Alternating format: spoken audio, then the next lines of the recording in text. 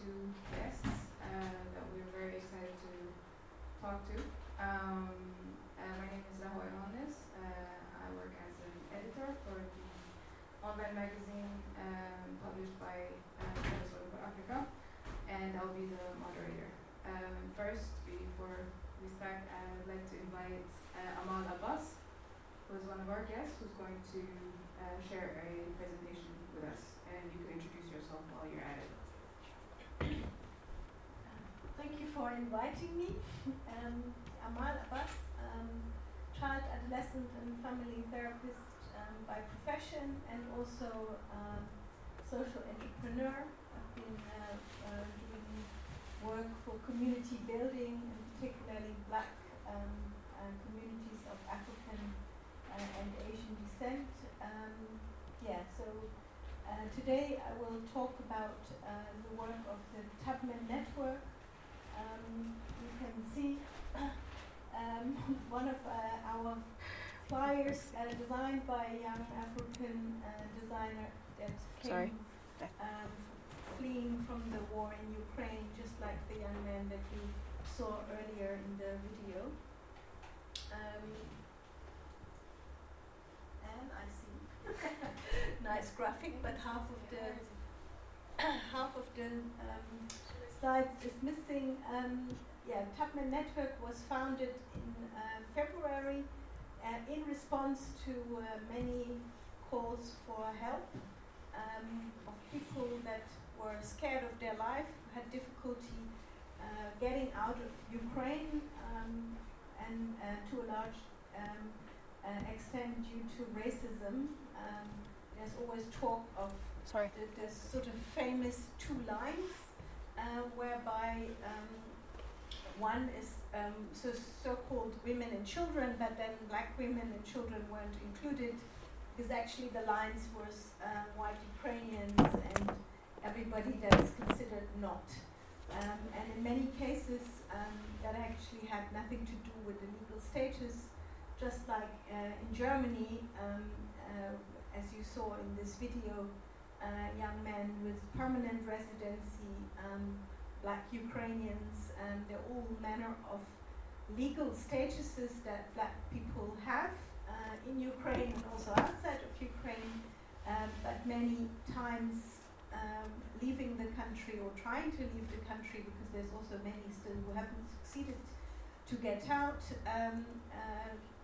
There is big differences also in the finances that are needed to leave the country. To give an example, a journey that maybe cost €17 before, in the sort of first week of the war, was already 500 euros, and those prices have gone up since. Literally, if you know budget, unless someone comes to help you, it's very, very difficult to get out. Tubman Network works together with many different organizations, and some of the teams are busy in Poland and also Ukraine in order to help bring medical supplies. I've last been told that abortion pills is one of the medicines now needed because of rape being one of the instruments of war, also in Ukraine. And on the other hand, teams in Berlin, of which I'm one of, and many other cities, who have to deal with people that arrive in more and more traumatized states, because obviously the longer you are part of the atrocities of war and violence, the more that will no doubt affect you. But even in the first weeks, when we kind of were quite overwhelmed with suddenly hundreds of people standing in front of our offices. It was quite icy in the night. People were talking about people that simply froze to death from the cold. We had to call in doctors in order to treat frostbite injuries and ribs that were injured, because people had to literally fight in order to make it onto a train or things like that. So we had quite a few horrific injuries that we saw even in the first week. And as time goes on, predictions are that at this moment we only sort of halfway of people that will still come, because there's unfortunately no end in sight with respect to this war situation. Can you go to the next slide? Yes, this name of ours was improvised one of the first evenings of trying to plan and register our digital platform in order to secure data. Why is it necessary to secure data? I think you gave an example of data being collected and misappropriated to financially and in other ways exploit people who've trustingly given data in Google Sheets, all of which is actually not legal in terms of German data protection. So from the beginning we found it really important to make sure that we did follow up good on the people that we took on in our care, but to do that in a responsible way. And it doesn't only go for the people that are involved on the sort of receiving end of support. It also goes for those who risk have years of prison in a different political climate.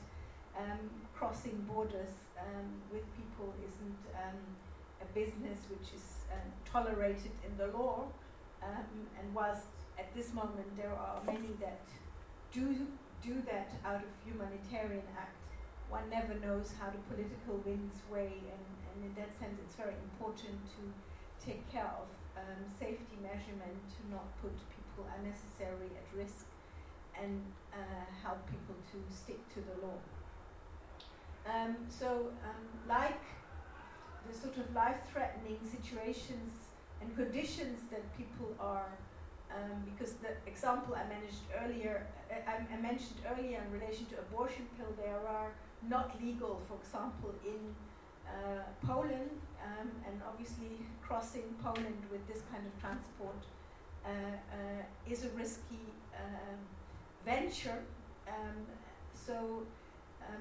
That sort of mirrors the kind of difficulty that people around Harriet Tubman, who was born in the U.S., enslaved, and who was managed to free herself, and then go back and free hundreds of other people, her own family, but also many other people. The Underground Railroad, it was called.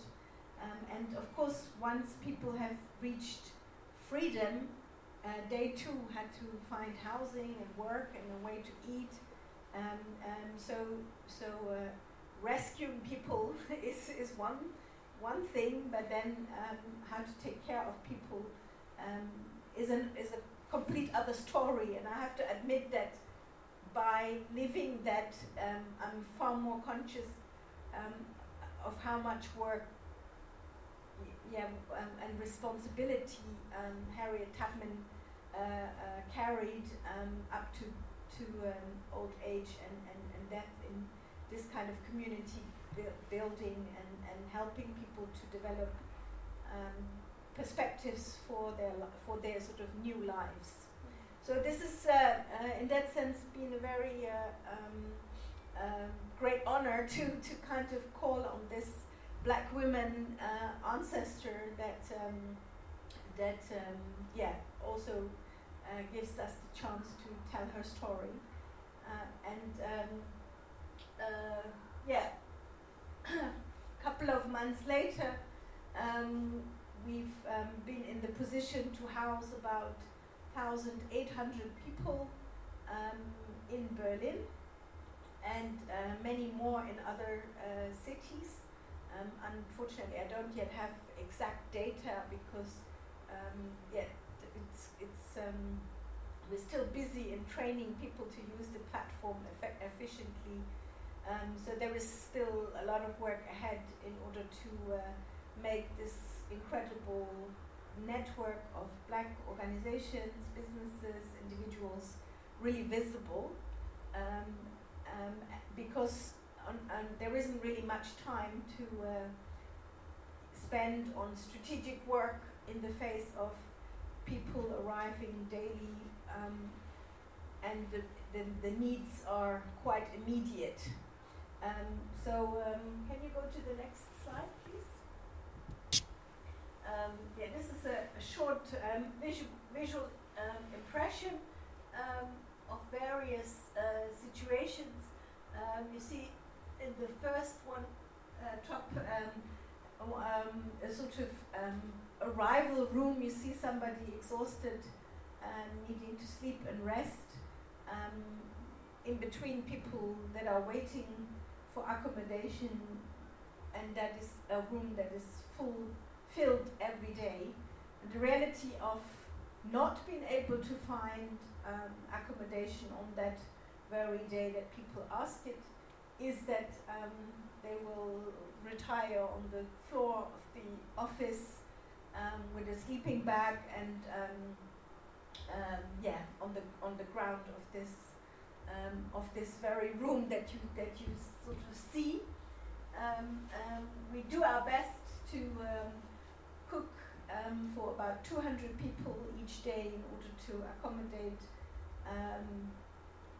sort of basic needs.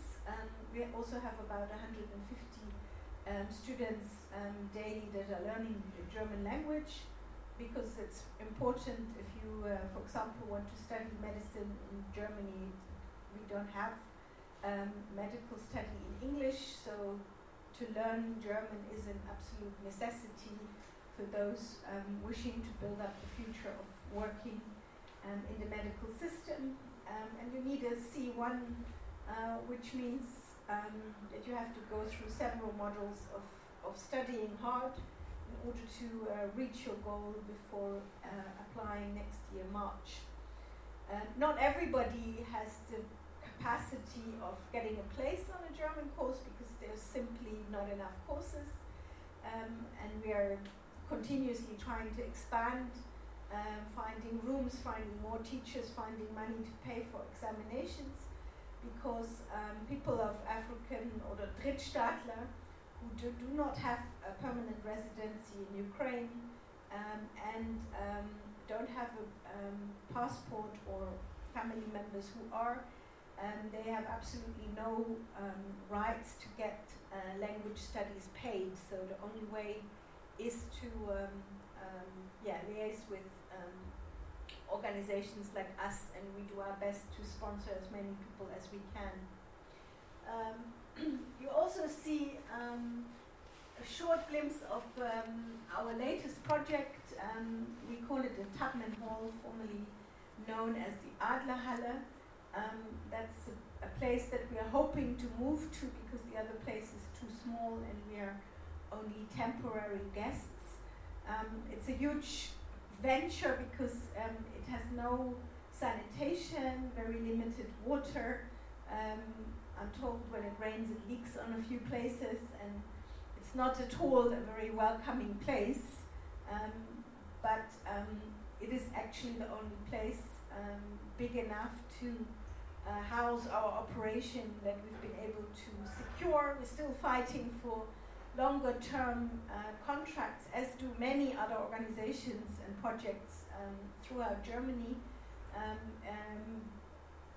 There are architects who have been working on some plans to make this place accessible and I would say in a creative place, even really cool and nice. So I do sincerely hope that we will find the support to pull this venture to success. And you also see sort of shots from team meetings. Here we have a delegation from all the way from South Korea that supported our work and who came to visit us with some monks that also went on to Poland, and it was quite an honor to receive such special guests. Yeah, you see the sort of African games being played to kind of pass time whilst waiting for accommodation, and the social gatherings that are happening also to support people's mental health. Can we go to the next slide? No, the other way. Did I? Mm-hmm. The other way. Yeah. Back. No? Oh, then this slide is double. Go on. Uh-huh. Yeah. Now here you see more of the last Saturday of the month, where many different organizations contribute to those social gatherings, and for example, the initiative of Black parents of Black children, for whom this crisis isn't just a crisis, but also a great opportunity of role models for children that are equally affected by daily racism as the community itself. And to use the words of this monk that I just mentioned, he said that, you know, we're in a way all suffering and have a difficult time, but being together and going through this experience together somehow makes it so that we at least attempt to survive this together. And it's also why it is very, very important to keep on building this community. And at the same time, this kind of togetherness stands in big contrast to the sort of lack of formal presence of German, of the sort of white establishment, if I may call it that, the official agencies who have not financially contributed, who have not contributed by providing safe and good spaces, who treat people in the way you've seen in the beginning video, and who, you know, daily makes people's life difficulty and have created this sort of, I should call it two caste systems of white Ukrainians being welcomed by white institutions, or institutions that present themselves as white and hosted by white Germans, and that's so on the formal level of, for example, events that are being held by even the city of Berlin, but that's happening all across the country, and also that's happening on a sort of individual level when a host calls us and says, sorry, but can you please pick up this family with a baby because I've never signed up to host Black Nigerians. I only happen to offer my house to white Ukrainians. And so you go and you pick up a 4-year-old, a baby and a 4-year-old, and a woman, because it didn't fit the kind of image that's being portrayed. That's kind of, you know, deeply painful on a sort of personal level, to be rejected like that just because you didn't fit that prescribed image. But also, we see that at an organizational level. So, for example, a building society that calls and says, we've got 6 apartments which we're happy to provide for so long, and you kind of go into negotiations, and we're almost there, everything is prepared for signing, and at the last stage they pull out because they've then done their research of the sort of organization we are, and they said that, sorry, but we cannot make this housing available to people of color, and we only would like to give this housing to organizations that do this with white Ukrainians, and that is being exacerbated by a government that pays white hosts for hosting white Ukrainians. It's not being said white Ukrainians, but that's how it turns out in reality. At the moment where people arrive, for example, at an official place for registration, and there's no mention of any documents, there is just the kind of crude sentence, sorry, but we do not serve blacks here, and they are actually sent to our organization, which I'm always speechless hearing these stories, because I've kind of rolled into this responsibility, we kind of go from being exhausted to being enraged that we have official services that on one hand the first 2-3 weeks wasn't present at all because they took ages to respond in the first place, and now we're still in this situation that even those official sources point to us without actually giving us the respect or the financial means to do our work. So recording racist incidents, which is a kind of daily occurrence, with very, very severe counts. And I've had a meeting 2 weeks ago with the Staatssekretärin for racial discrimination, and she said, and I asked her, so, what are you planning on doing about this, because it's gradually getting worse. I've been 4 times in the train, and each train that I've traveled, not towards Ukraine, just to the Netherlands to see my kids, I've witnessed this racial profiling, and often it affected people that weren't even from Ukraine. They were just black, but because the target is on black people, then, the police harasses somebody that's already living 12 years in Germany, and talks about everything that they can read on this file so that the whole train can hear it. Data protection, who cares?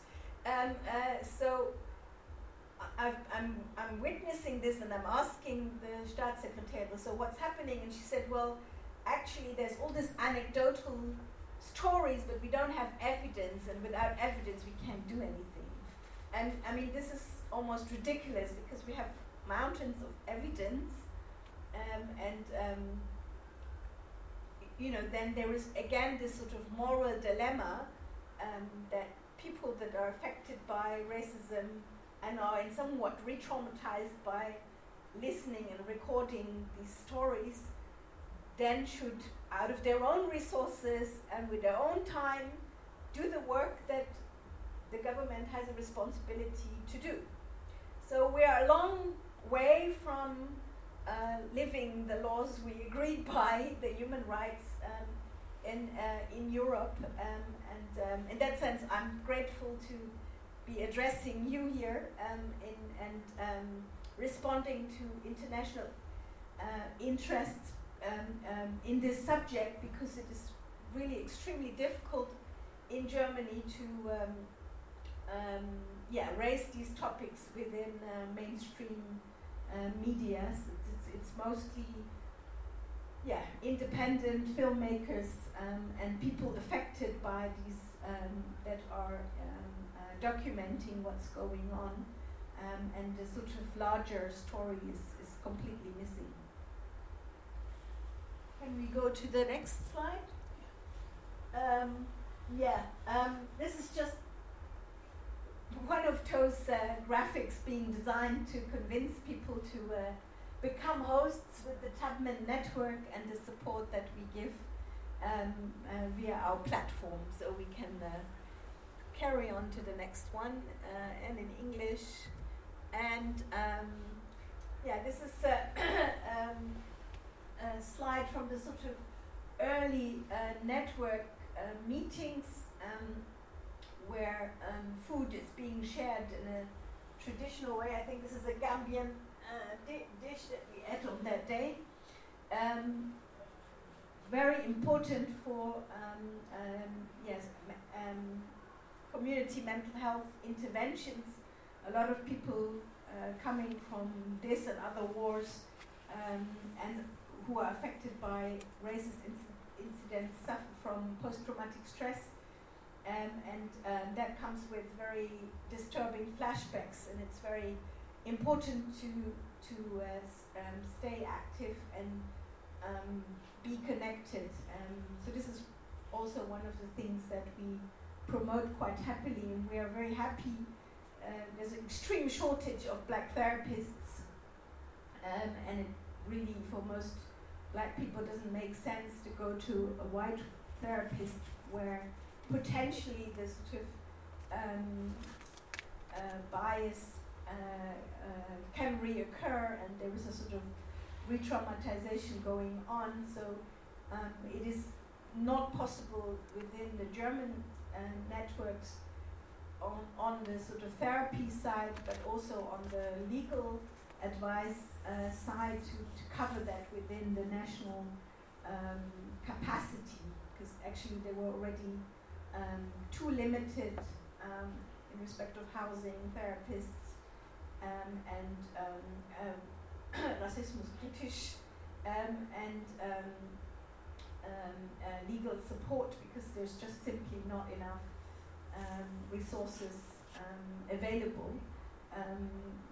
I mentioned earlier in our conversation that the Refugee Law Clinic had estimated that 200 qualified lawyers in the area of migration who were already fully booked and who charge about 1,500 per person can by no means provide the kind of legal advice to 100,000 in need. The estimation is that we'll be busy for the next 10 years trying to give people what they by law entitled to.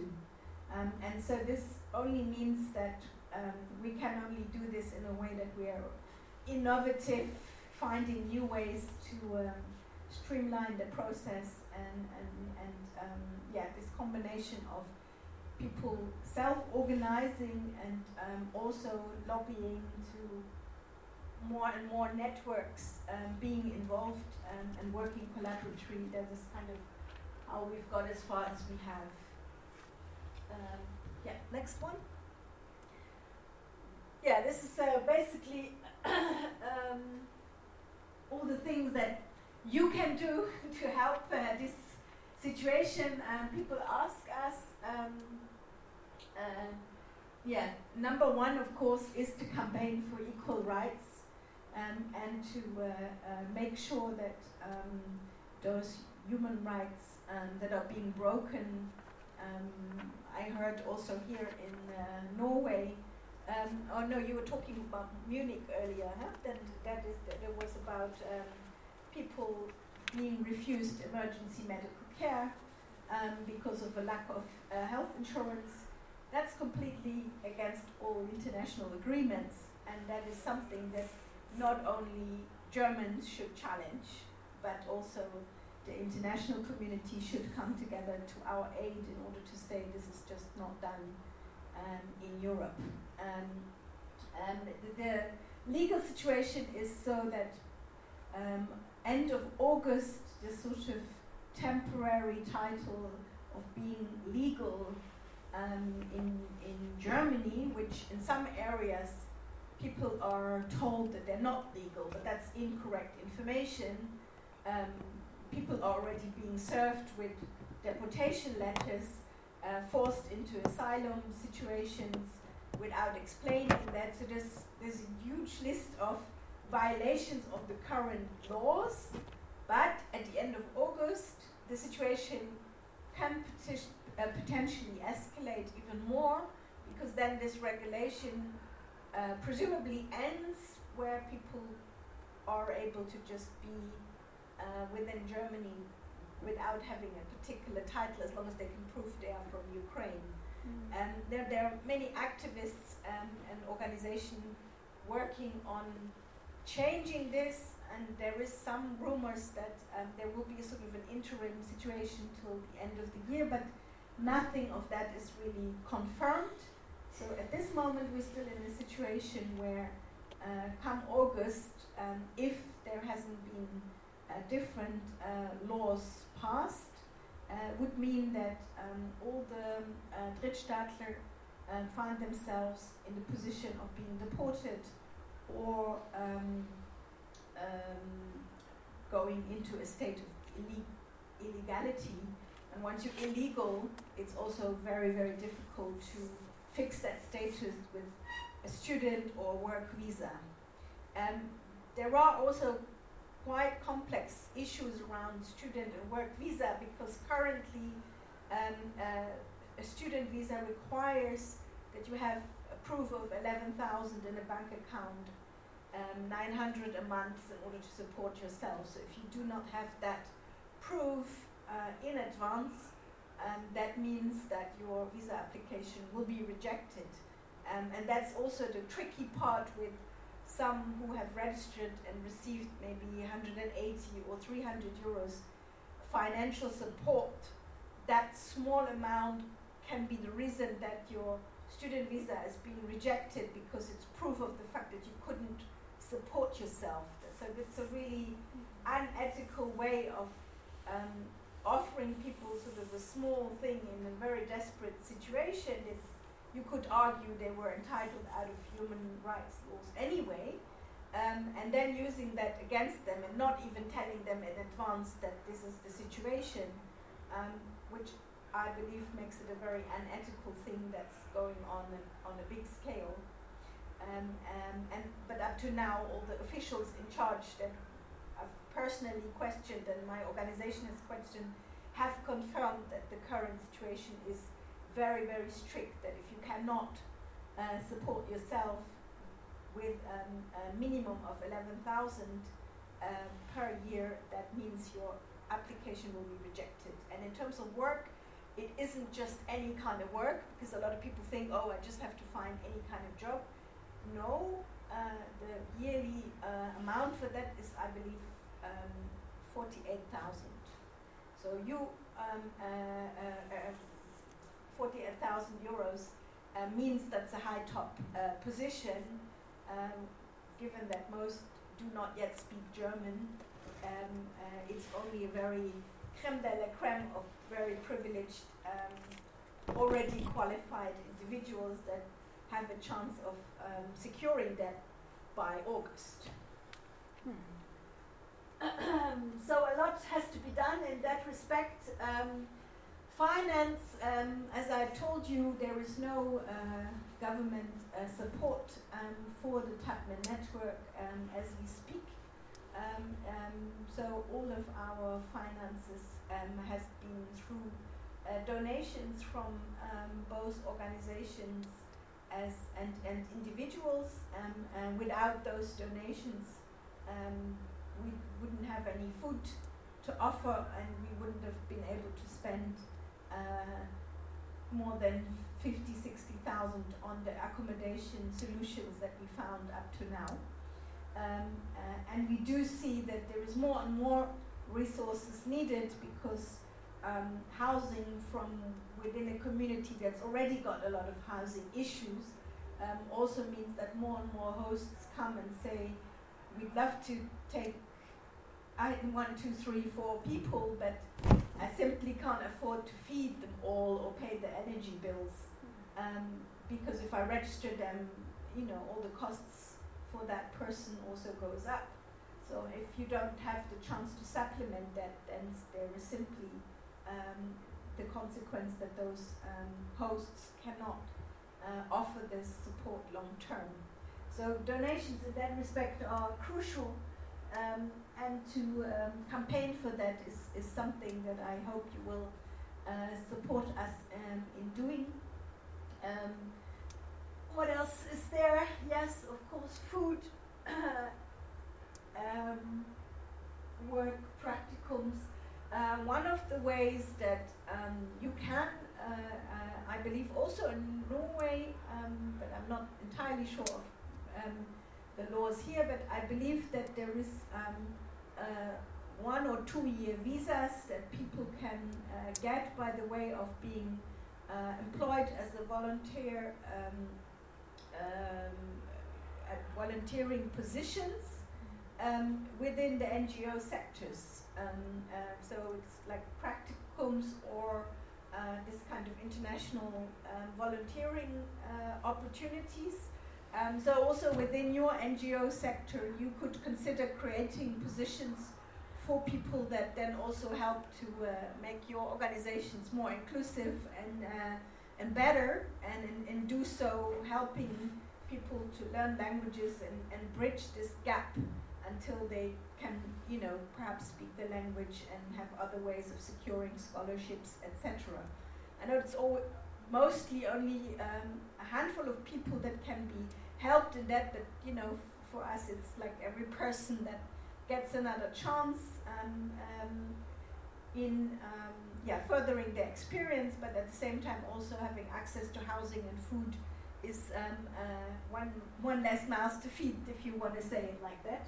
And I do believe that the potential that we have in terms of the type of people that are there, I mean, I found it really an extraordinary task. I can tell that most of the key positions in our organizations are filled with people from Ukraine who felt that they've received support to get as far as they have, and now are spending their time doing this. One example, our housing coordinator, one of the people that I've personally think that that kind of vision of not being biased because so-and-so comes from the country he or she comes from, but purely looking at the people who are most need accommodation first and need that stability, and sort of very fairly and justly working on that. Is a young medical student, and he still studies online in the daytime and has taken exams, and in 12, 1 o'clock, 2 o'clock he comes and he works till midnight, and then the next morning he goes back to his medical study. And I was quite surprised to hear that in his last examination he was top of the class, so I can only but commend people like that, where I think they are an asset to every organization, and certainly Germany needs that kind of commitment and stamina from in medical professions. We have a profound lack of medical staff, and the same goes for IT and many other areas. And so I find it really important that we recognize the potential that we have in the people that have arrived. Can we go to the next? 5 minutes. Yeah? I think I'm almost finished. Yeah. I think it's nice to say, I mean, I'm talking a lot now about adults, their families, their children. It's very, very important to support families and children in these horrendous circumstances. Babies that are being born in hospitals that are being bombed, or babies that are being born on the journey, or babies that just born on arrival. That asks a lot of extra support and care, and we have a very dedicated team that takes care of children and families and supports in that respect. Here we go. Yeah, I think I talked about this. Here, next one. Again, some visual impression of the work and the hall that I mentioned. This is our architect that has been drawing out the plans. Yeah, I think maybe I've talked enough in monologue, and it's maybe time to join the dialogue and also to answer any kind of questions that you may have. Thank you for a really great presentation. And thank you for all the work you do. Mona? I'm not going to introduce yourself, please. Yeah.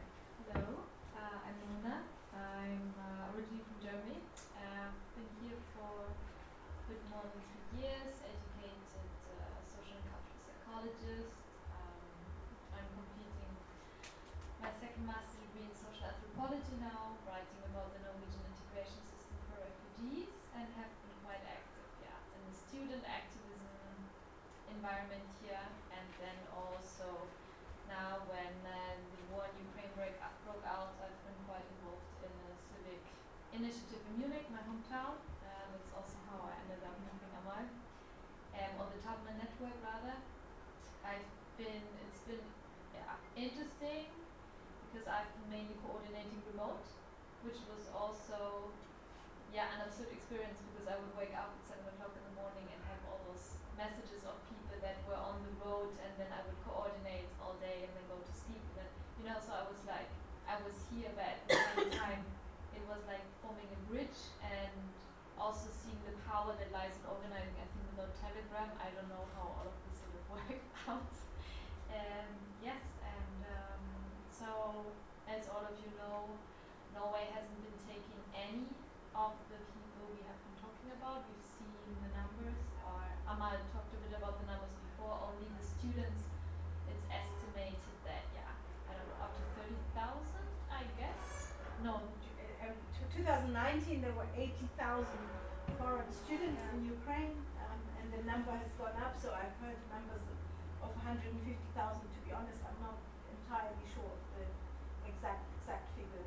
Yeah, but so a lot of people that are, they're not being spoken about. It's been quite difficult to catch interest about that in Norway, and also, just being here, being powerless in a way, and doing the little that we can do, trying to raise awareness. So, that's what I've been doing.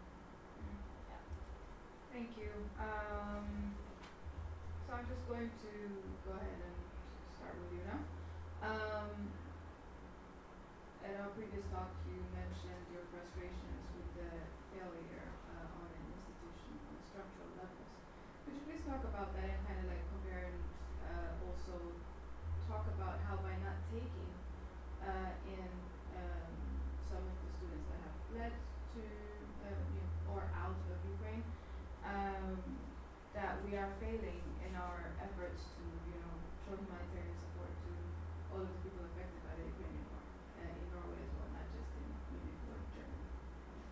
I mean, to start, because EU for the first time has now, in, I don't know, 60 years or something like this, they've used the temporary protection law, which was issued for all Ukrainian citizens that fled, which means that they are granted the right for asylum, the right to work, the right for social benefits, without having to go through the asylum process. And this is in the whole European Union. It has never been used before. I'm not sure if it has ever been used before. But the interesting thing was that the first proposal that the European Union put out included everybody, including the third country citizens that we're talking about now. And last minute they changed it. So you can see that there were political forces deliberately working against accommodating the students and families and people that we've been seeing. And then, what has been happening, we've seen some of the reports that people already were deliberately being prevented from leaving the borders in Ukraine, like on the borders of Ukraine. They experienced in some cases extreme violence on their journey.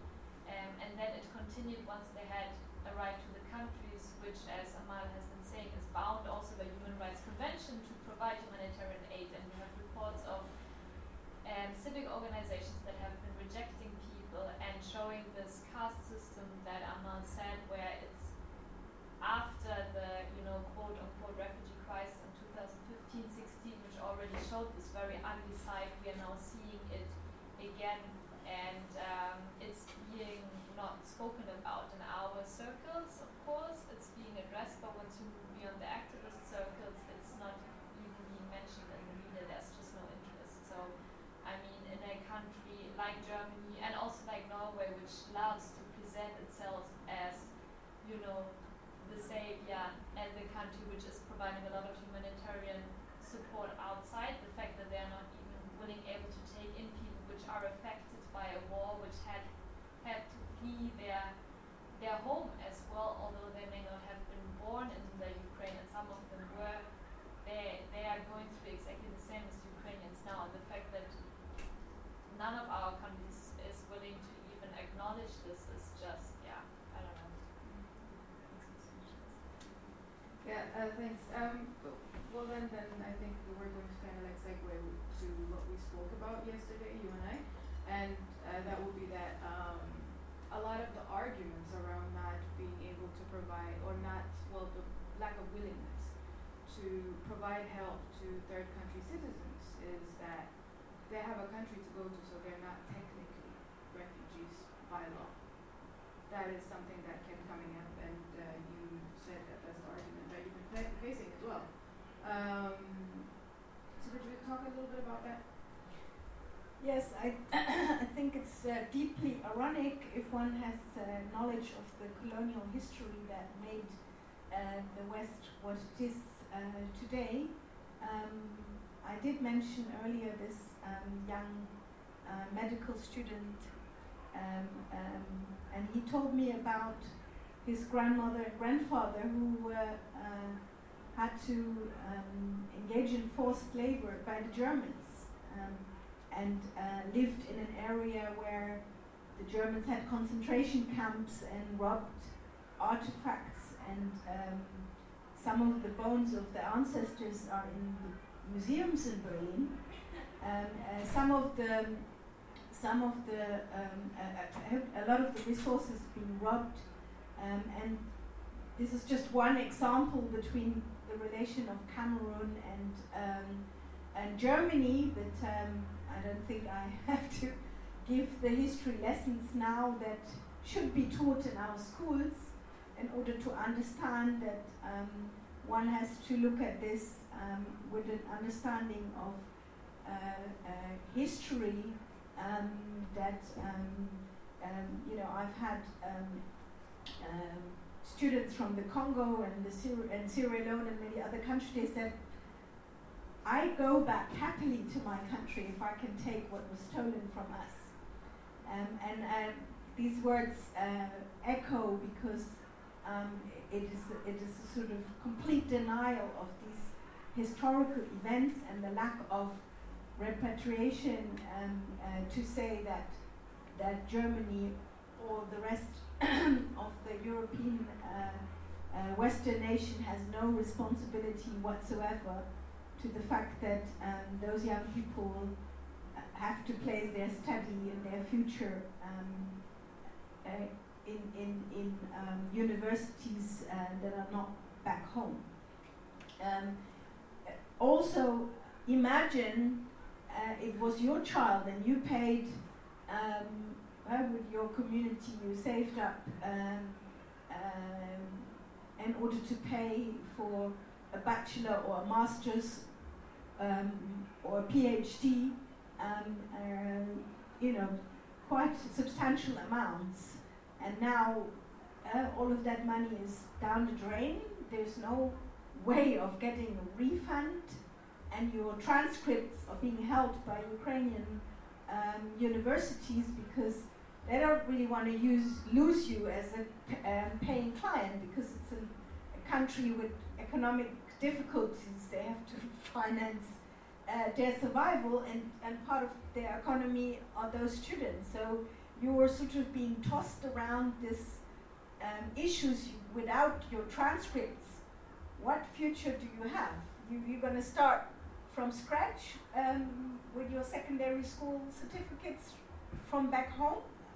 I mean, this is not a real scenario when you're also considering that people have lost friends and relatives. People have been shot. People had to endure all of what they have to endure, and then they're being told you're not welcome and being treated in this awful ways. Yeah. Thank you. I'm just thinking about say that a lot of students that have saved up money to be able to pay their tuition to study in Europe in the hope of maybe going back to their country. And I mean, I read a story of one of the students that was being hosted in Munich a few months ago. That was also provided by activists or by initiatives that were working in Munich to provide shelter for the students having fled Ukraine. But there's also one thing that is some of the students can't actually go back home because they risk imprisonment, they risk other types of extortion. And there's also a group of people that we haven't really necessarily addressed properly, which is people that have been living in Ukraine, that are residents of Ukraine, not temporary students, people that were working there, third country citizens, that are people of color, that some of them have refugee status there, some of them have other type of visas. We haven't really spoken about them. What are they getting the same treatment as Ukrainians? Or so it's a twofold question. One of them being, what about the students that can't really go back home? What of them? And then what about those from Ukraine that have fled from Ukraine that had refugee status or another type of visa? What about them? So it's very true that it's not just students, but people who've been living regular lives. Some of which are, qualified and just got a job and working there, sometimes for many years, but not necessarily have some have permanent residency and others not, and also family situation where one has that and the other one hasn't, but in the eyes of the German law, in terms of European law, all family members should be treated the same if there is someone with a Ukrainian passport or permanent residency, but the reality is that they are not. So they also find themselves in the same way discriminated just because their partner may be from Greece or India or some other country that they were born in, regardless of if they're married or their kids are from Ukraine, which is not the way the law spells out, but the reality is that we find ourselves needing to support those families because they have been rejected by the regular places. So there are also stories of, for example, babies that were born in Ukraine. They are by law Ukrainian citizens. It's been very difficult for the families to get the papers that prove it. Actually, the Ukrainian embassies have been extremely problematic, so people have not been getting proof, although they, as you say, would have the right. There are others, you mentioned people that had refugee status in Ukraine. Officially, after the German law, they fall under the temporary protection, but what they have is rights on paper and what is being implemented or acted out, that those are two different stories. And then also there's this thing of, well, what is not the dangers that people face going back to their country and what the German authorities regard as a dangerous place to return back to are also two different things. And there's always this, for example, there are people there are many people coming from Nigeria, and they tell us stories of how they cannot return back home because it is a zone of conflict or violence, or they have been threatened personally. But because there are other zones in Nigeria which are considered as safe, the German law says that they have to go back because they can always move. So the authorities are doing everything they can to send you back unless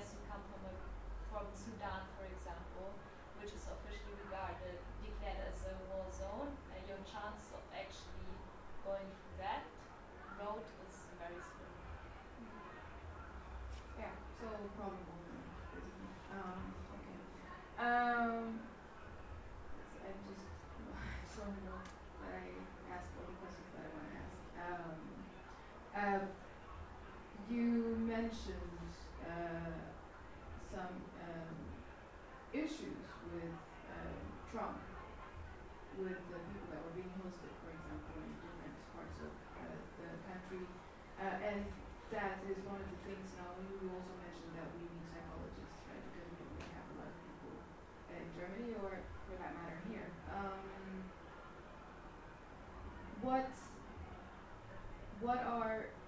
What can be done to provide them with sufficient care in terms of whatever amount of time they might stay in Germany? We haven't received any in Norway, so it's very difficult to talk about what's going on in Norway because there isn't really anything happening. So that's why we keep talking about Germany. What kind of care have they received? You can talk about the type that you have provided them with, and we could talk about some of the issues and yeah. So Tubman Network has just entered a collaboration with IPSO, and they provide a sort of 3-session online and also in presence first help in order to relieve the symptoms of PTSD, post-traumatic stress. And some people find that very helpful to be able to just have some initial guidance on how to deal with the difficulties they're facing in order to find a way to sleep when people can't sleep, etc., etc. But there is also people that we've had to bring to psychiatric hospitals because their mental state was deteriorated with psychotic episodes, that community care wasn't possible anymore, and much more intensive treatment was needed. And between those sort of light interventions and sort of very heavy interventions, there's a big spectrum, and it's really in that spectrum where somebody might need 6 months to 1 year. There is a huge 1 to 3 years of support. There is a huge gap in terms of capacity, and I do believe that sort of networking on a global scale and helping to bridge gaps with black professionals across the globe can help alleviate the situation, but it's also a question of needing time to organize the logistics and finding people that are prepared to have this kind of long-term breath about it, because it's one thing that people sort of at the beginning very enthusiastic, day and night shifts. We had beautiful shift plans, and then people say, well, I have to now get back to my study, or I'm going on a holiday because it's Easter, and you see more and more now also this summer holiday is coming, so the kind of capacity on volunteers in many projects go down, when actually people also get generally tired and overworked and need mental breaks because it's heavy work. Every day also people needing to unload these horrendous stories which just affect people on a personal level. So you have a capacity going down when actually the people that are arriving late, they need extra support.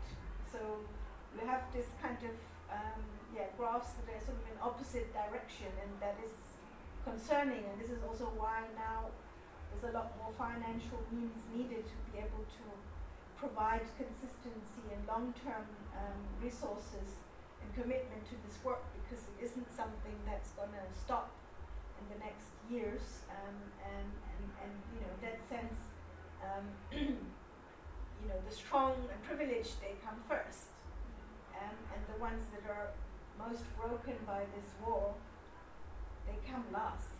And the question in many organizations is who is going to have the energy to be there for them.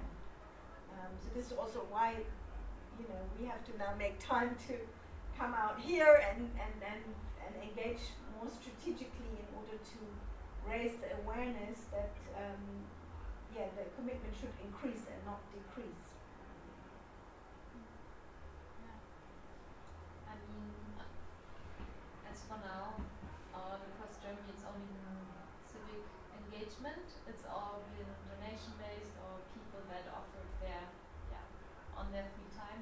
The state has not been giving any help. So in Munich, unfortunately, we are not as organized as the Tubman Network. So we've been trying. We had one psychologist that has been coming in, but for the first weeks, it has also been mainly the survival mode. Like, how do we get the food? How do we get the accommodation?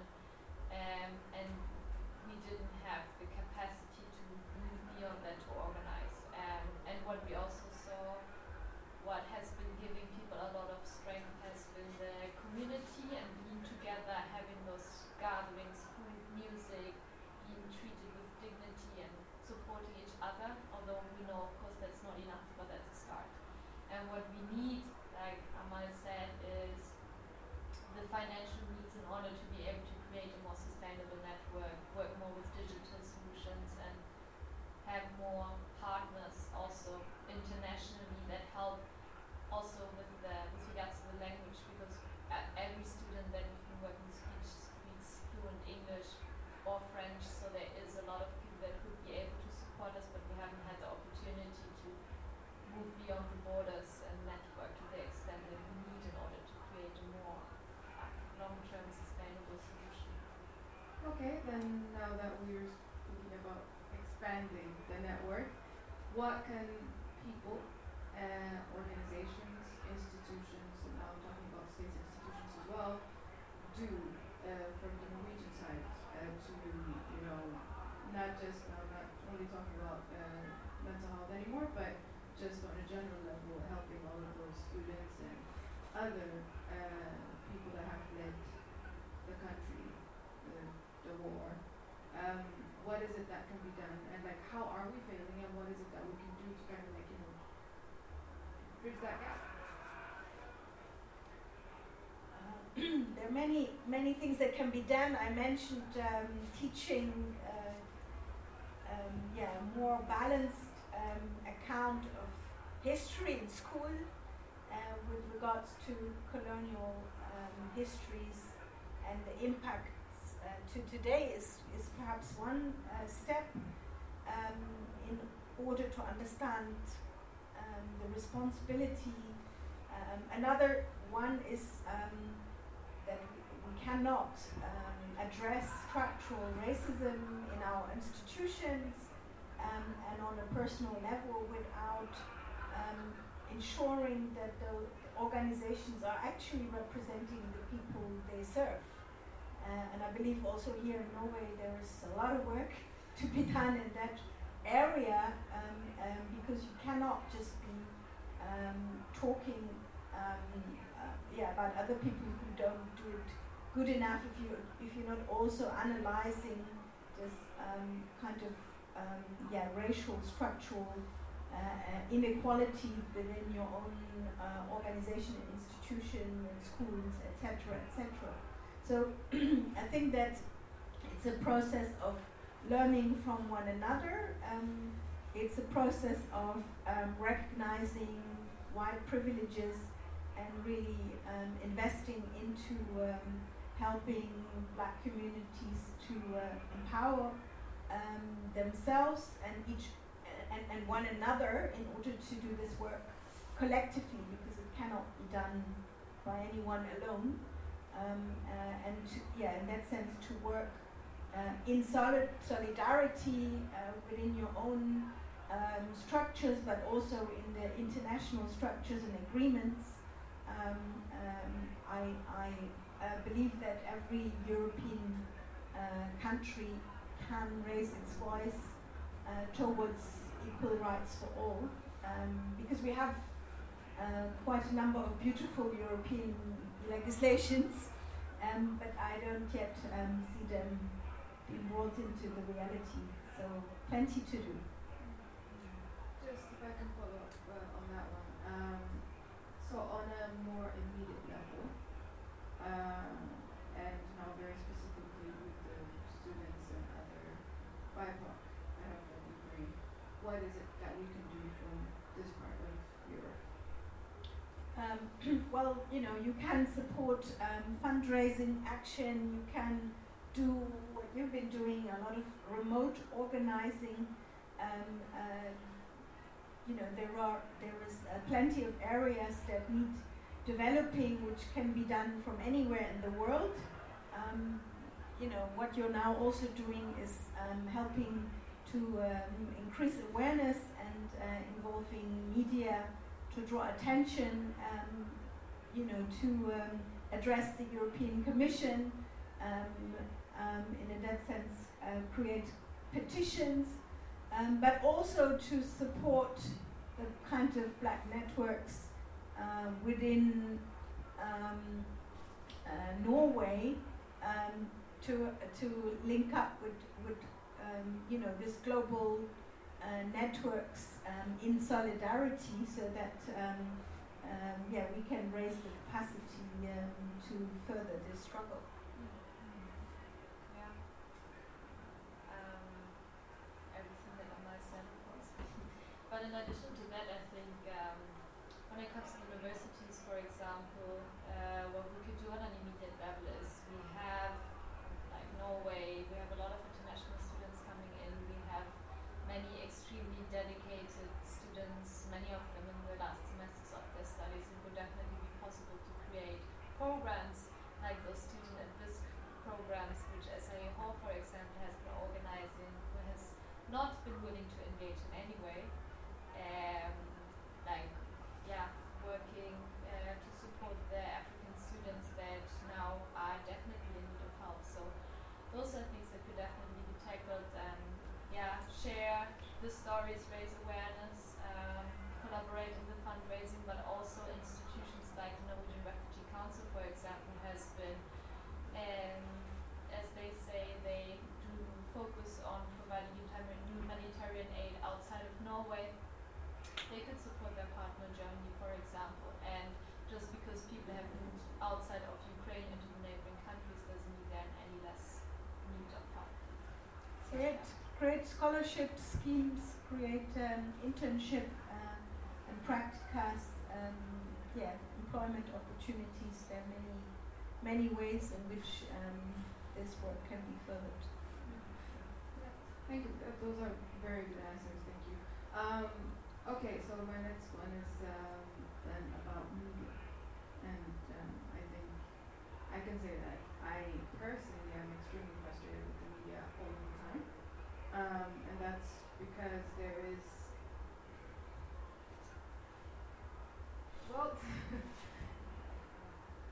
it's either not reported at all or it's reported badly. And to be more clear, when I say reported badly, it means that when it comes to experiences, for example, there were stories of students that were posting videos and pictures of what were happening to them, and a lot of the media that wrote about it, among them here, were saying things like Indians or Africans claim. It's not claiming, we're seeing the proof right in front of us. It's, as you say, proof, evidence. And of course, how the media talked about the war in general was also very problematic. And I just want to know what your reflections around how the media has handled the war, one, and two, the situation with Africans and other people of color who fled the war. I think that essentially in Germany, and I presume that's not so different in Norway, the media, the universities, many of the sort of big institutions are still organizations that in the black community are considered predominantly white. I think I'm pleased to say that I've met quite a few of the brave journalists and individuals within those kind of white fortresses that have fought their way into these systems and then try and make a difference. African, German researchers at the university, or black journalists, and a few of the left that are, trying to make a difference. But mainstream has been following this overall narrative that is being set out by the government, and sort of, reiterating this cliche of the sort of good white people like us that are suffering from war versus other people suffering from war, which is this sort of identification of themselves, whilst they do not identify with all the other people suffering from this and many other wars. And this is also why I partially understand that, there's also some people in the black community that said, why would I now suddenly feel responsible and get into action? There's always wars, and there's always black people dying in these wars. What's all this fuss about? But I think going back to the film we saw at the beginning, that the way that daily racism is escalating at this moment in time is in my opinion, quite severe and quite concerning. If all these counts of blatant institutional racism aren't called for responsibility, I dread to think how my grandchildren will experience the world in a couple of years. And in that sense, I do think it is for all of us to take action, and not only for black communities who are most affected, because in the end of the day, white supremacism, or the notion of this cannot be stopped without white people feeling responsibility for this cause, and are in that sense also happy to not only talk about it, but also put their finances and actions where they should be. I mean, our initiative in Munich had our own experience with the media, where we had proof documents showing instances of blatant institutional racism, and we were in touch with media host that equates to NL4 here. They got the documents, they got interviews, and then the final footage that showed on TV showed nothing of those interviews. It shows instead to show an account of racism at the Ukrainian-Polish border, and then a nice story about a Syrian refugee that was helping Ukrainian refugees, now reciprocating the gratitude he was feeling towards the great German states, So it also seeing how there was basically zero interest in addressing, yes, the institutional aspect and also extent of it, and feeling powerless and silenced, because even with connections in the media, we didn't manage. There was just no interest in showing those stories. So I think what we also need to do even more is use the tools that we have, use social media, be outspoken about it. Also people that have a certain standing in social media, influencers, speak out and raise awareness, because that's the only way we can really go against this. Yeah. Follow up to you. How do you feel like the this issue that we're speaking about today was sufficiently was addressed sufficiently in Norway? No, I mean, we had this. There was this demonstration that was organized in support of African students or BIPOCs fleeing the war in Ukraine, and you could see there was 1 week after we had the first demonstration where several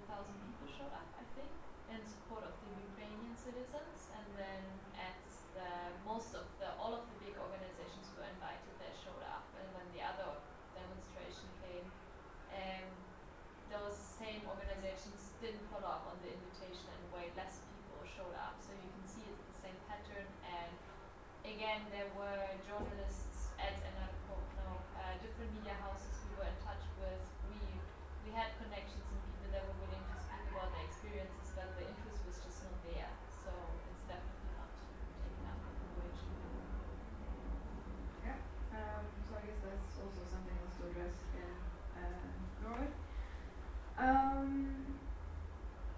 I'm going to ask next again at the systemic work that you have been doing, and I believe you have also been doing some of that in Germany. We talked about it here, but not really much has happened, and I think, yeah, I'm not going to get into that, but the systemic work that you're doing, you said you're lobbying, you're talking to politicians and so on and so forth, and you also said that you have some allies. So, first, how's that going? And after that, like, how do you see the outlook in terms of, for example, say, prolonging the visas and finding other solutions to accommodate the people of color? Well, there are some rumors that they're working on possible solutions. At this moment, I have unfortunately no serious proof as to how these negotiations are going and whether this will be reality by August. We all hope, of course, that our work hasn't been for nothing. We know that there is a team of lawyers busy being very clear that if these legislations aren't changed, there could be lawsuits on the basis of breach of human rights. And I do believe that actions like that should be consequences for intolerable things. There should be a lot more of us working on that, because if you're looking at this, what you described with the media, you have racism, but then you also have this collaborating body that is sort of withholding evidence, and that should be challenged too. So I do think if we do not work on follow-up consequences, what good are all these laws protecting our freedom and our rights for equality? So it's very crucial, and a lot more work needs to be invested to look at challenging that and working together with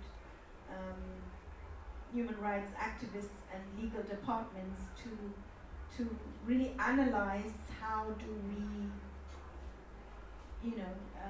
change the situation, whether that's name and shame or whether that's other forms of taking legal actions and just simply demonstrating that it's not okay what's going on. Yes, we all hope that things are, and some of us are closer to these kind of negotiations in these various departments. But there isn't any proof yet, and we're not sitting on the table when we should be part of thinking and working out the solutions. That's something that in time I hope will change, but there's no guarantee. It could be that this rumor is being put in the world in order to keep us easy from not campaigning in a time where not everybody is on their summer holiday yet. And so August will tell whether we were successful in our lobbies or whether we failed. I do also believe that what we need to do in Germany is manage to work across the county borders even more, because the more we are, the more voice we have, and there have been attempts to do so, but I believe there still needs to be done more, and we need more politicians to go and speak out on our behalf.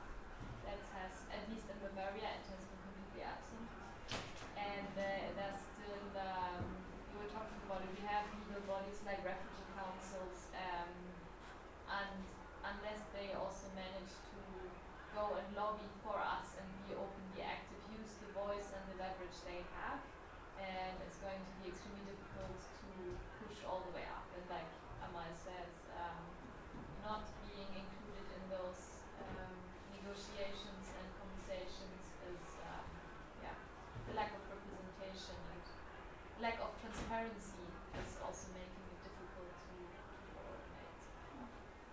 And in the context of Norway, is there something that you think those of us that are here could do? I mean, we could talk to our local politicians, talk to the allies we know, talk to the bigger institutions like the Norwegian Refugee Council, and raise awareness, because Norway also has international obligations. We follow the same conventions, so we have the right to address those human rights violations that have been documented as well, and we should. So we could and should also use our voice more, especially also in the university setting. Students have a voice, and we should use it. I did send a link, and perhaps you could publish that also online, of the European Commission that can be addressed. So I'm just going to ask a very open question, which is, what's next? I know it's very open, and I think you can talk about what you hope will happen. You can talk about your fears, which are, very real. You could talk about what you think, say, for example, some organizations could do, what we can learn. I think this is a good moment to address our audience. So, in order to get into this kind of dialogue, I don't know if you have questions. If you're empowered to take action, and what is it that you need from us in order to support your actions. It's important to create a dialogue in order to determine the next steps together. I don't think that any one of us can walk that path alone.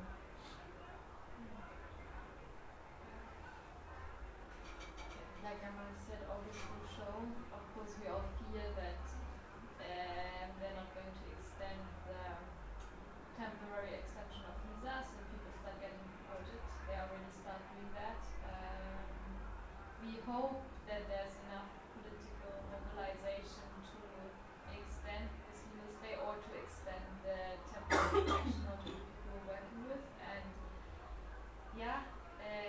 we hope that all of us that have been working on this, and initiatives, especially like the Tubman Network, which have been working day and night, that everybody manages to hold on and not get completely burned out on the way. Because, like Amal said, the work takes a toll, and this is a marathon, not a sprint. It's the beginning, and we need the energy to continue. Thank you. There have been a lot of activists, both Ukrainian and otherwise, have said this particular instance is something that we can learn from about, how to act in the future. And I think most of them were referring to, of course, the fact that the world was very quick to mobilize for what are considered the Ukrainian people, which, for most people is basically white people, right? From Ukraine. So my question to you is, what can we learn from this situation? Is there, and now I'm talking about both good lessons and bad lessons that we can take away from this. Well, I'm doing community work for a long time, and I've never actually been privileged to work in such a big collaboration of Black organizations across Germany and beyond. So for me, that is sort of a part that I felt quite humbled by, that solidarity that people that often struggled, everybody in their own right with their EV or with their family situation or with, all sorts of difficulties. I mentioned earlier the initiative of of parents of black children with sort of daily horrendous stories of what happens in Kita schools and beyond. Public life that is sort of affecting children, and suddenly this kind of outside influence that has really brought these sort of very disjointed initiatives together. In such a unheard act of solidarity, and collectively we've been doing wonderful things, and it's made us stronger. There is still lots and lots of work to build capacity and to go more in depth in many, many areas, but the fact that there was this response, and it's one of the strongest organizations still going, no end in sight, and we are planning for the coming years. It's also a tremendous feeling of privilege and gratitude that yes, this was an outside incident that brought us together, but this was long overdue. I think also, the bad lesson was, of course, that I think some people in our naivety, we thought we had come longer, but now we see how little far we have come and how institutionalized the racism and the discrimination still is, and it doesn't look there's any end in sight. But at the same time, the solidarity and the creativity and the way it's been a bumpy road, but it's still going, and that is beautiful to see how we can still, despite all the forces that are going against us, continue, and it doesn't feel like it's enough, but it counts, it makes a difference, and it brings us together. Thank you. That will be a very good answer. Thank you. And yours too. I'm going to say thank you for now, and because just in case people in the audience have some questions. Is there anyone that would like to ask a question? Oh yeah, okay. You first, and then you.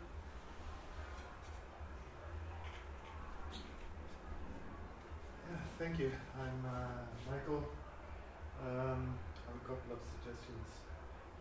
I'm thinking if you have contact with someone who has some legal capacity, if it's possible for them to come together and deliver some cases to the Court of Human Rights in Strasbourg. That's one thought. And also I'm thinking about what you said about NRK. The Norwegian Union of Journalists, they have a newspaper for their own people. So if you or anyone else involved with that case could write an article for the journalist paper, because they are interested in self-criticism, so that could be something. And that's I think about. NOAS, the organization for asylum seekers, I was extremely disappointed with them because they didn't want to get involved when it came to the African refugees from Ukraine. NOAS is an organization that works with asylum seekers. They said that it was not the right priority now. I was extremely disappointed. I think that NOAS has changed a lot And I think they also need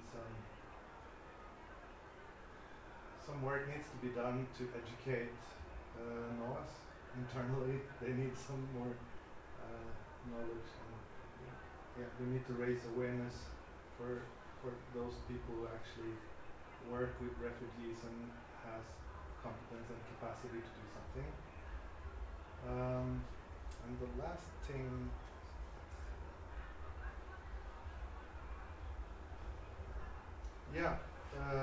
the Norwegian Ministry of Education, they said that they were going to provide education for the refugees from Ukraine, and also Oslo Kommune, they said they were going to give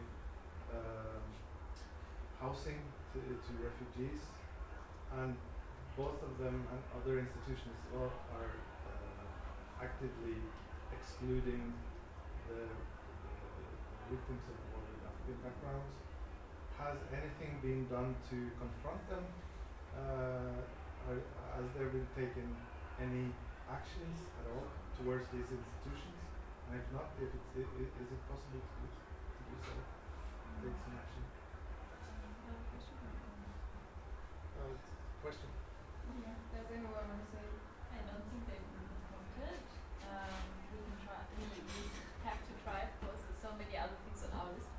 I think that's also the thing. There's so many things that need to be done, but that shouldn't stop us from addressing. And it should be taken up because, again, it's the wording, right? Because there's this very fine but definite distinction between Ukrainians and people fleeing the war in Ukraine, and Ukrainians usually translate to Ukrainian citizens, and then the others are excluded. But of course, it should be taken up, and the institutions should be confronted, including the University of Oslo. Yeah. Who does that? Just a follow-up, because I mean, they should be confronted, yes. There needs to be done work, yes. Who is going to be done? I'm just curious. Student activism. But not only the students, I think it needs to be, what we need to do here in Norway is more lobbying, talk to stakeholders that have different positions also in the commune. There are like the Rådet for Flerkulturell Mangfold, I think. So there are institutions which work with, which are supposed to lobby for the interests of minorities. So I think we need to be starting to arrange meetings and find more support of bigger institutions, because the student activism is not going to be enough. We don't have enough leverage. Just wanted to give one tip. When you do so, be mindful of the terminology in terms of stigmatizing, talking about refugees.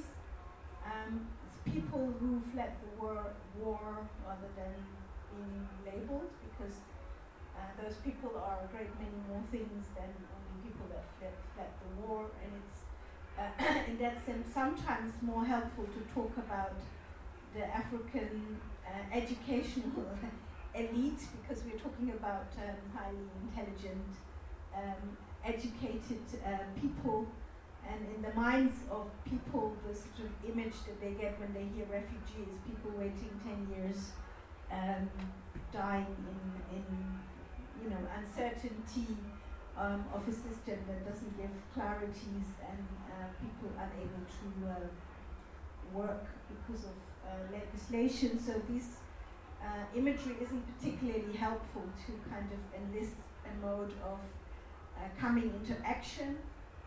And there was just something else which I picked up, but I lost my train of thought. Maybe I'll come back to you.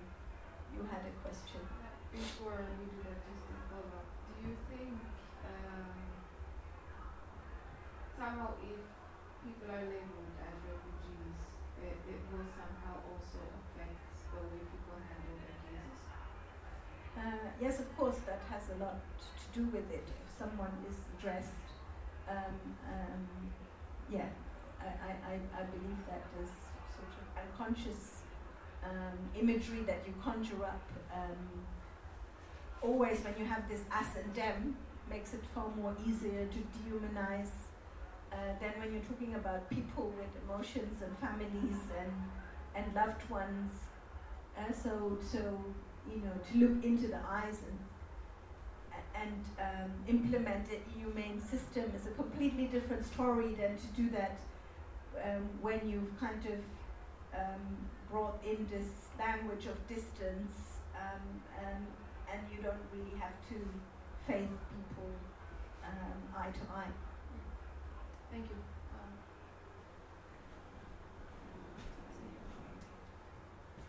Hello, my name is Timobi. Thank you for this wonderful panel.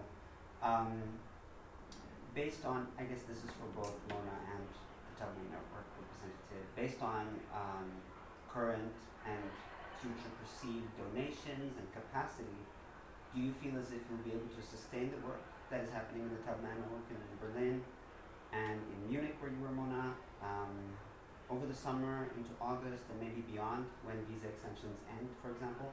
I'm asking because we had, you may have discussed this, we had a local fundraising campaign for Black refugees fleeing out of the Ukraine, and though the support was good, it was, to be very honest, underwhelming. And as such, I'm wondering if the situation is similar. Funding is maybe obviously non-existent from the government, but crowdfunding maybe also is a little bit underwhelming in Germany, perhaps. That's why I'm asking, will you be able to sustain this beyond August into next year, if need be?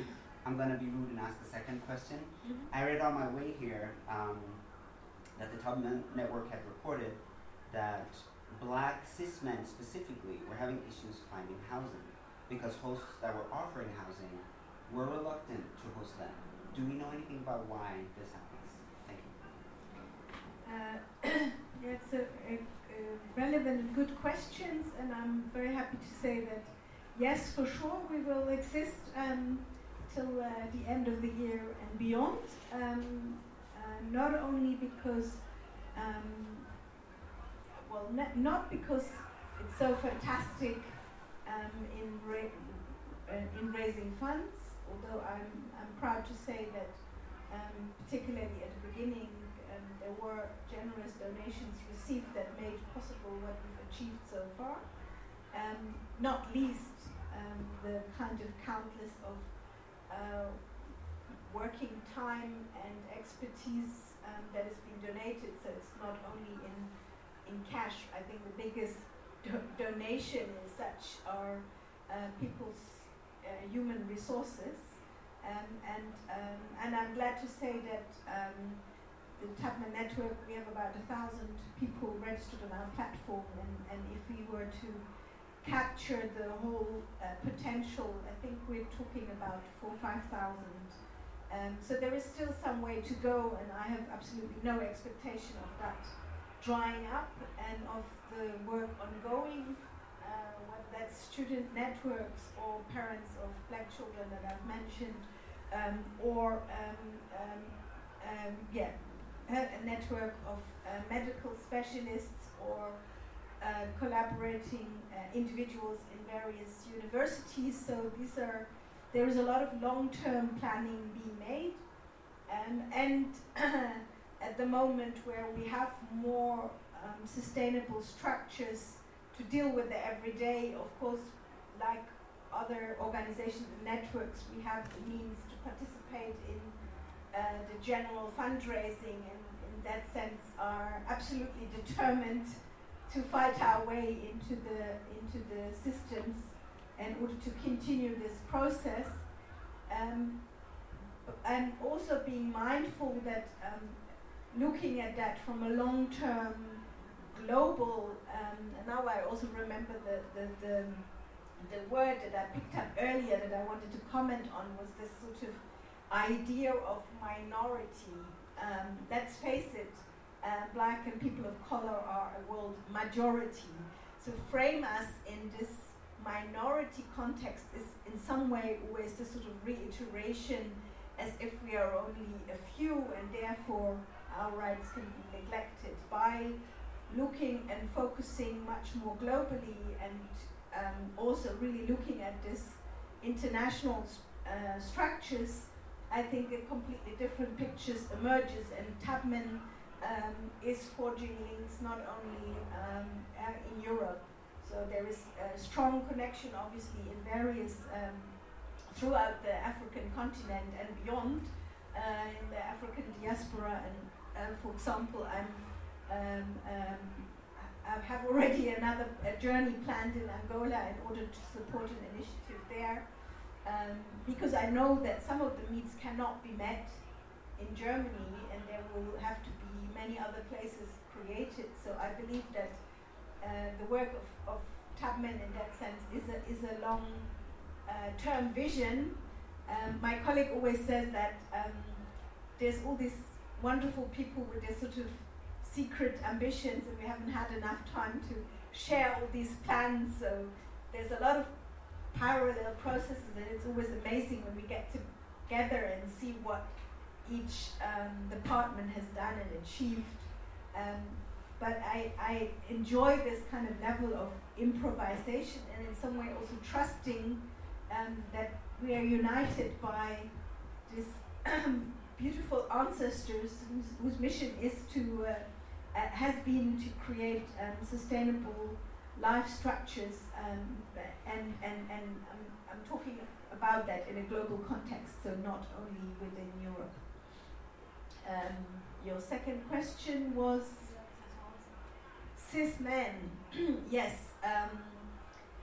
that's to do with the kind of racism and forms of racism that exist. I'd say in Europe, sure, the sort of example or the sort of stereotype of a black man is the sort of most frightening experience for some.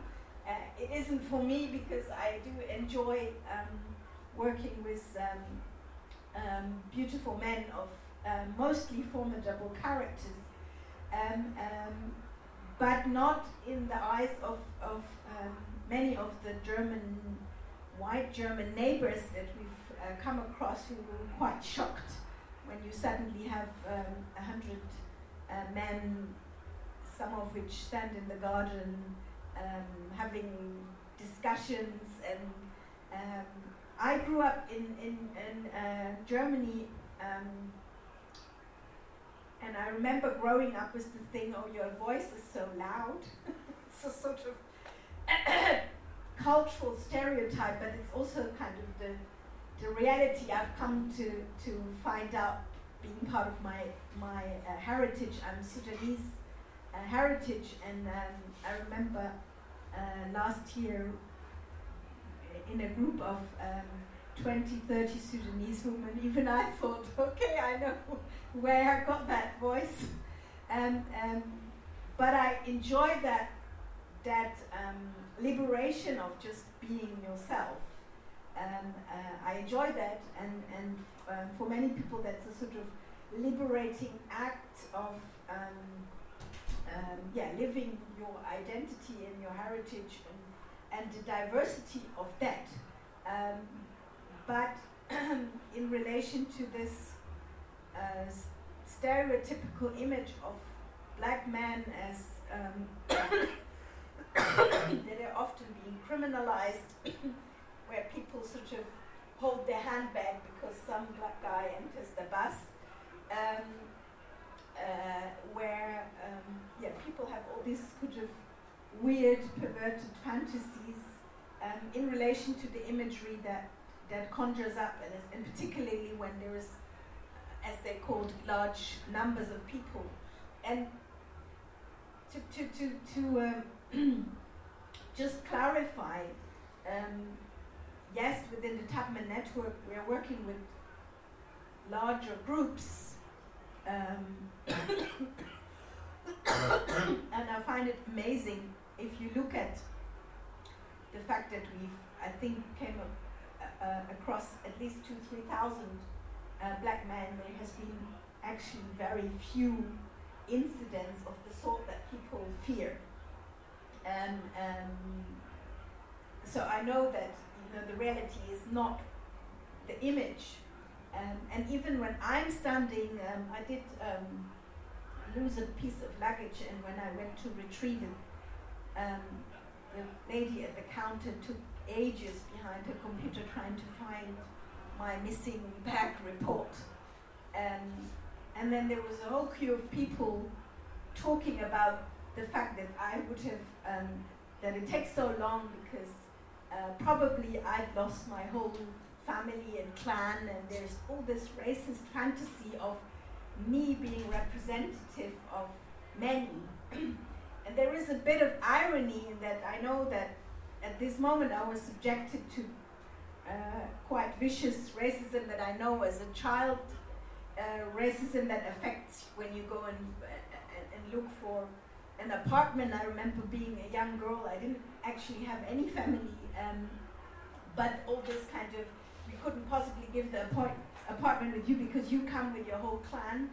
And perhaps, that's also why now that in the Tubman network I have a big family and clan, it actually feels quite good to be in that position of saying, yes, here we are, we have a right, there's more than... Sorry to cut you off there. Yeah. We're out of time. You can continue this conversation off stage, but I'm going to say thank you to everyone who joined here physically and virtually. I wish you all a lovely evening, and those of you who are here, please, if you could take 2 minutes of your time to fill out the survey on